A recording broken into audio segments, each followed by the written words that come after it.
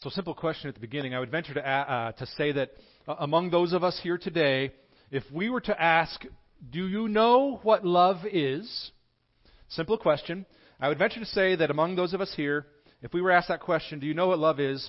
Most of us, of course, would say, sure, yes, of course, duh. I know what love is. I'm not a smart man, but I know what love is. My Forrest Gump is not too good. Or maybe Foreigner comes to mind. I want to know what love is. Maybe the 90s, what is love? Baby, don't hurt me. You should not know that song. You should not know that song. Maybe you're more like the 60s, Boston, More Than a Feeling. We could go on and on and on like this with dorky pictures of what love is that we learn from the world, that we learn from songs around us, that we see in the world around us. But we want to talk about Jesus, so let's focus back on this question. I would venture to say that if most of us were asked, do you know what love is? Generally we would say, well, of course I know what love is. Yes, duh. But I want at the beginning, at the outset, to propose that I think we have learned a whole set of understandings about love that come from all over the map, all over the world. And I want to propose that we actually really hardly understand what is involved in true love until we understand the cross. This is at the heart of John's text today that will unpack our problem when it comes to understanding what love is. And we're not going to open up the whole entire Pandora's box to try to explain everything. But our problem in understanding what love is that modern definitions of love and our examples of love that we have in our lives, popular songs that we've heard about, all the various factors and understandings that are out there that were so far off that they instruct us in a way that is not cross-shaped, Jesus-like love.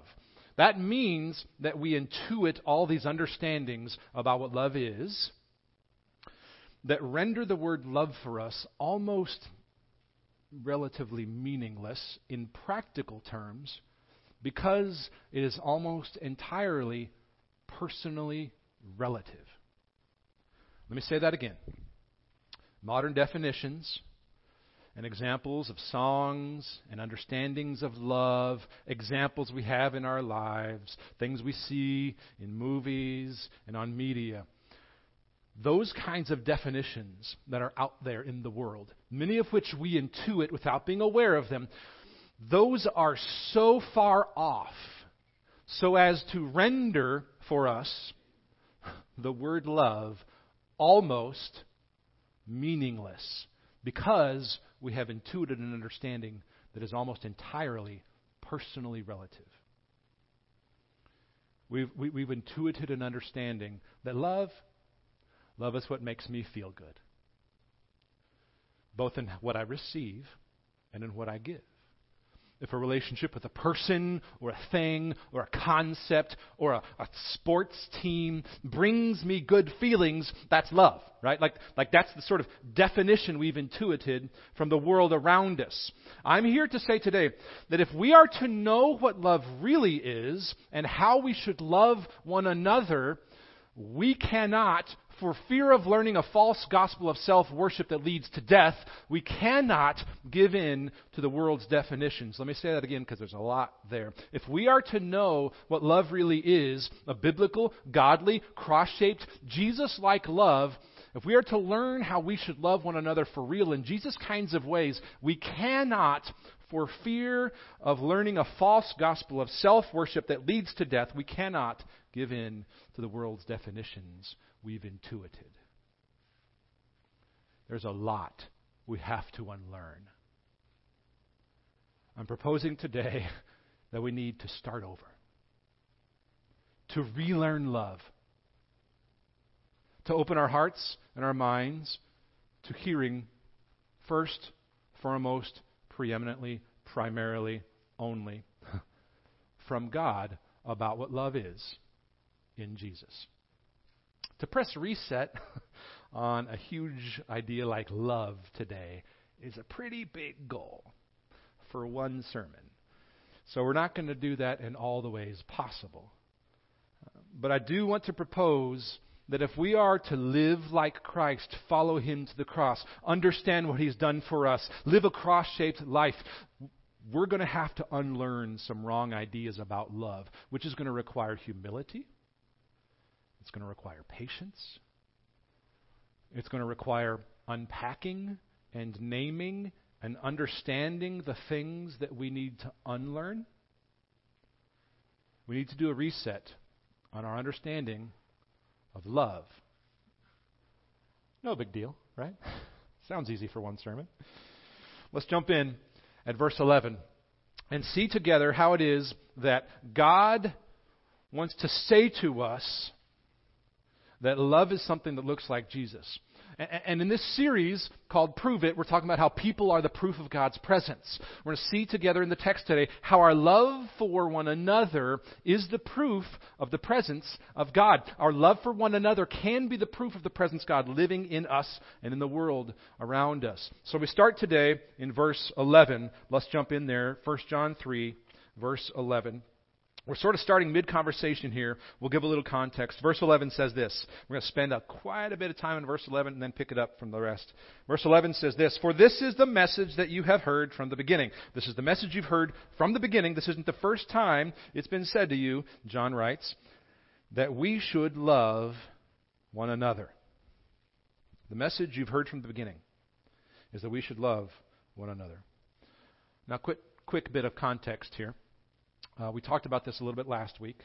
John is writing to believers in churches who had been infiltrated by false teachers. Those false teachers were called the Docetics. Docetism is a word we'll put on screen here. If you want to Google this, go ahead and Google this word. This is what the false teachers were believing in various forms of it. Just Google that word. The fourth result that comes up is probably the best one on the first page, just FYI. So, verse 11.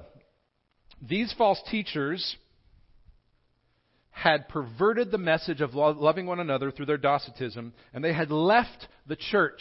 In other words, there was basically kind of a church split here. And those who were left in the local body, those to whom John was writing here in 1 John, those who were left had a bunch of hard feelings about it, obviously, because people had said, hey, you don't really understand Jesus, right? We're out of here. And so those who were left with all these hard feelings by these false teachers who left. So just think about this for a second. If you had church friends whom you loved and who you knew well, you engaged in worship together, you served in a team together, you connected in a life group together, your kids went to youth group together, they went to school together, you went to lunch after church together, you ate in each other's homes. If you had these good church friends who left because of a doctrinal or a theological, an important thing, and sometimes that's worth leaving about, if you had good churches who left, and they were the ones who accused you of being somehow spiritually deficient or not understanding Jesus correctly, throwing the Jesus juke at you, you would feel rejected, right? You'd feel like the less than one. You'd have intellectual inferiority complex like we talked about and like I admitted to last week. So John writes here to reassure those who were left here in verse 11, that their love for one another was the proof that God was in them, that they were born of the Spirit, that they were the real deal. Okay? Now, before we move on from verse 11, it's important to notice one thing here about this verse that is in 3 words at the end of verse 11. Remember, verse 11 says, "This is the message you've heard from the beginning, that we should love one another." Love one another is something that is a short phrase that John loves to pack a lot of meaning into. Okay, this is a phrase that comes to the text here with this large history. Words kind of come to us through John, these sort of pregnant words and phrases. Pregnant because, there's a lot going on in them. So he throws out this 3-word phrase here, love one another, as if we should understand everything that he means by it. So we look at this and we read it on the surface, on the face of it. We read it plainly and we think, oh, sure, I understand what love one another means. Duh, who doesn't understand that? It means to love one another. But remember, John likes to pack a lot of meaning into these phrases, and this is one of those phrases that comes with a history. So let's look at that history for a bit. He's saying this in verse 11 because Jesus had already taught about what love one another means. Jesus had said this already in the beginning when he first came and when these first followers of Jesus began to follow him. Look in John 13 with me. We'll put this on the screen. In John 13, verses 34 and 35, Jesus says this, "A new commandment I give to you. A new commandment I give to you, that you love one another." And then he defines it this way. "Just as I have loved you, you also are to love one another. By this, all people will know that you are my disciples, if you have love for one another." Now, in the Old Testament, in Leviticus 19, the people of God, and a few other places, Leviticus 19, the people of God had already been commanded to love their neighbor as themselves. You've probably heard, love your neighbor as yourself, as a way to express love. But then here Jesus comes along, and in John 13, he comes along and he says, you're not just to love one another as yourself. You are to love one another as I have loved you. Which is an entirely different animal altogether. Like, that takes love and infuses it with this depth of meaning that probably was a radical thought for them once they understood what Jesus meant. I mean, think about this for a second. You know how Jesus loved you, right? I mean, he looked at you, he looked at me, he looked at what's in our hearts, he looked at how we take the gift of his grace and we pervert it and we act in ways that aren't in keeping with his holiness. He looked at you, he looked at me and said, your ugly sin against me and against the Holy Father means that you need help you cannot provide for yourself. So what Jesus said is, what I'm going to do is I'm going to come down to your level, and I'm going to live a perfect life on your behalf, and then I'm going to become a sacrifice that dies in your place. He said, you think you know what love is? Let me show you what love really is. Jesus, in effect, says, let me show you what I mean by what love really is. And this commandment in John 13 was new because Jesus took love to a newer and to a deeper level of understanding. What was new was this love like Jesus part, which means that from now on, after John 13 plus the cross, from now on, loving one's neighbor was no longer equivalent to love for self, which was radical enough, right? Now the measure of love for neighbor and for others was Jesus' love for us. So jump back to 1 John 3, verse 11. So when John says in verse 11, this is the message you've heard from the beginning. Jesus has been telling us this all along. And he defined it for us there. And so those 3 words at the end of verse 11, love one another, has a history to it. It implies something that John wants to remind them of here. John is reminding them here in verse 11 of the standard of love for the follower of Christ. And the standard of love for the follower of Christ is Christ. The standard of love for the follower of Christ is not what you've heard in a song. It's not what you've learned from your parents. It's not what you have learned in your relationship with others, unless it is a cross-shaped, death to self, bring others into life, you included kind of way of living. The standard of love for the follower of Christ is Christ. And here in 1 John 3, in those 3 words, he's using shorthand to remind his readers of the words of Jesus, to love like Jesus. Toward the end, he'll unpack that a little further in verse 16. But until we get there, he uses a counterexample. Look at this in verse 12. He says, remember Jesus, remember his love, but don't be like this. Verse 12, he says, we should not be like Cain. Cain and Abel, of course, were Adam and Eve's sons. And Cain, he says, who was of the evil one, born of the evil one, and murdered his brother. In other words, his murderous actions were born of evil. Why did he murder him? Because his own deeds were evil and his brother's righteous. Long story short, Abel displayed faith in God, and Cain displayed lack of faith, and he killed his brother for it. Now, for a long time, both Jewish and Christian traditions understood Cain as the archetypical, the archetype, the main example of a sinner, the model of what hate and sinning looked like in people's lives. That's why John uses Cain as the counterexample of love here, as an example of hate. Now Cain's murder was the result, ultimately, John is saying, of his love for self. Cain's murder of his brother Abel was ultimately the result of love of self. Keep reading, verse 13. Do not be surprised then, brothers. Remember John speaking to reassure believers that their love's the proof of God's presence. Don't be surprised that the world, or in this case the false teachers who went the way of Cain, as Jude 11 says, don't be surprised, brothers, that the world hates you. It should not be surprising that those who love self hate you, is what John is saying there. He says, for we know, verse 14, this is an emphatic distinction between those who left, the false teachers, and those who stayed. For we know that we have passed out of death into life because we love the brothers. Now here's the proof of God's presence stated in our passage as a principle here.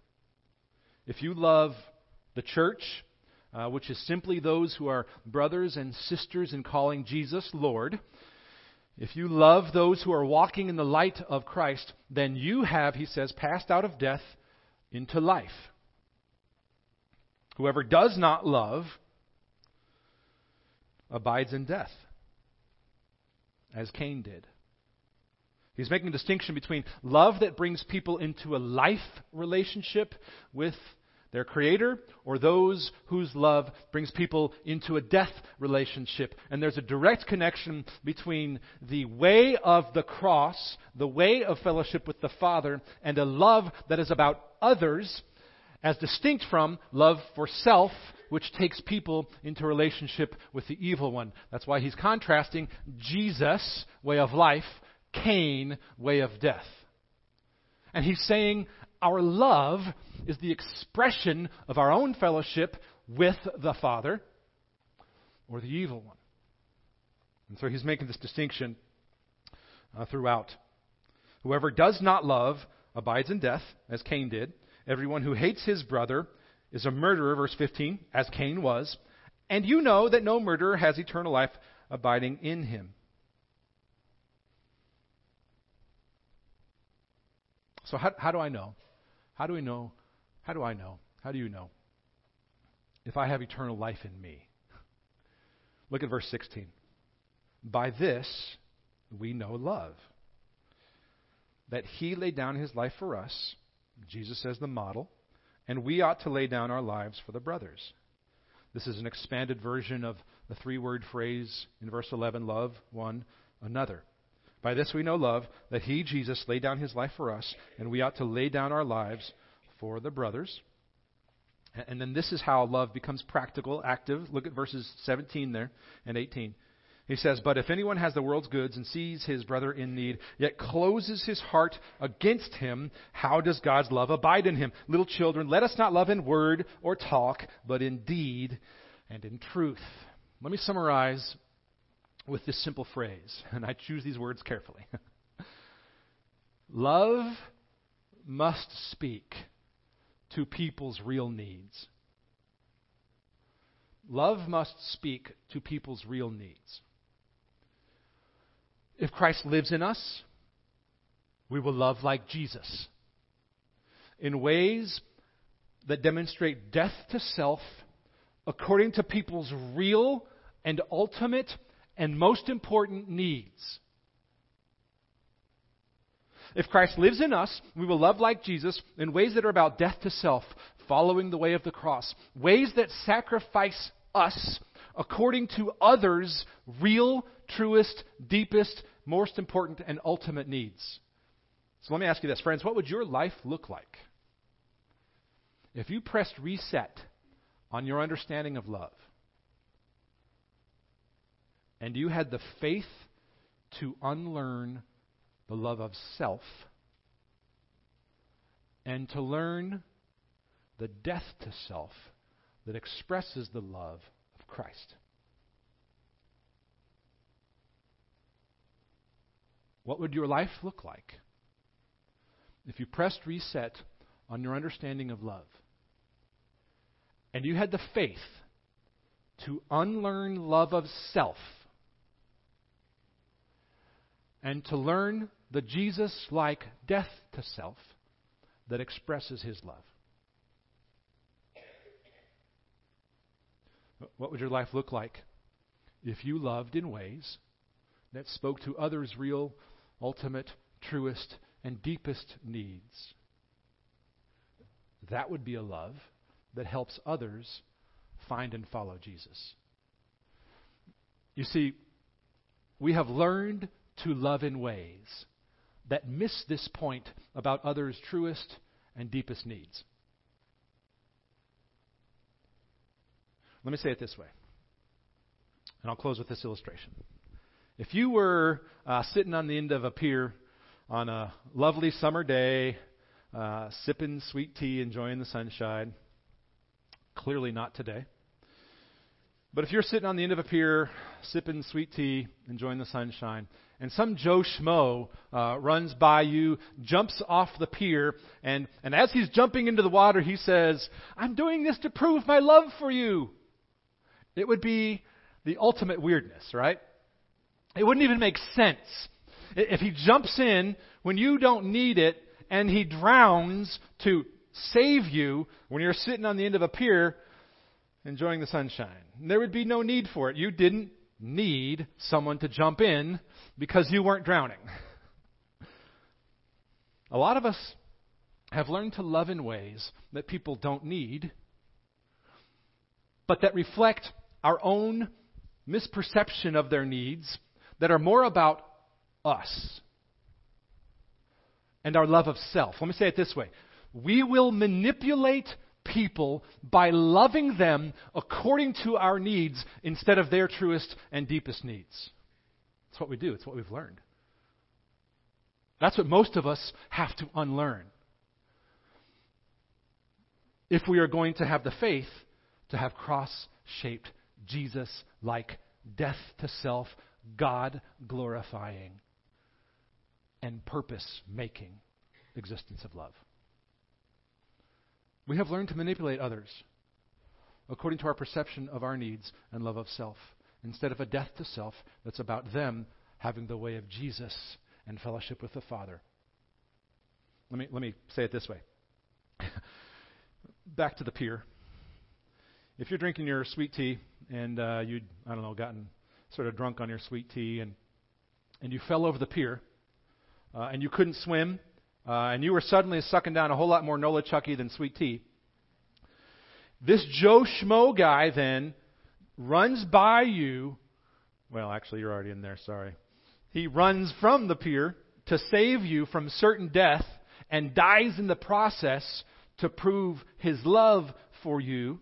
Then you could say intelligibly, because it would make sense, verse 16, by this we know love, that He laid down His life for us. Jesus jumped in because you needed saving. By Jesus' death, He saves us from our own. In every sense of the term, that is the deepest expression of love that exists. And when our lives mirror that, when our lives mirror death to self, motivated by love of others, we will understand the cross and we will unlearn the ways in which we've learned to manipulate people for self. It applies to all areas of our lives. You can parent from that perspective. You can take care of people's souls around you from that perspective. Real love is love that seeks this other person coming into the way of Jesus and understanding fellowship with the Father, and thus having their truest and deepest and most important needs met. That's love. Let's pray, friends.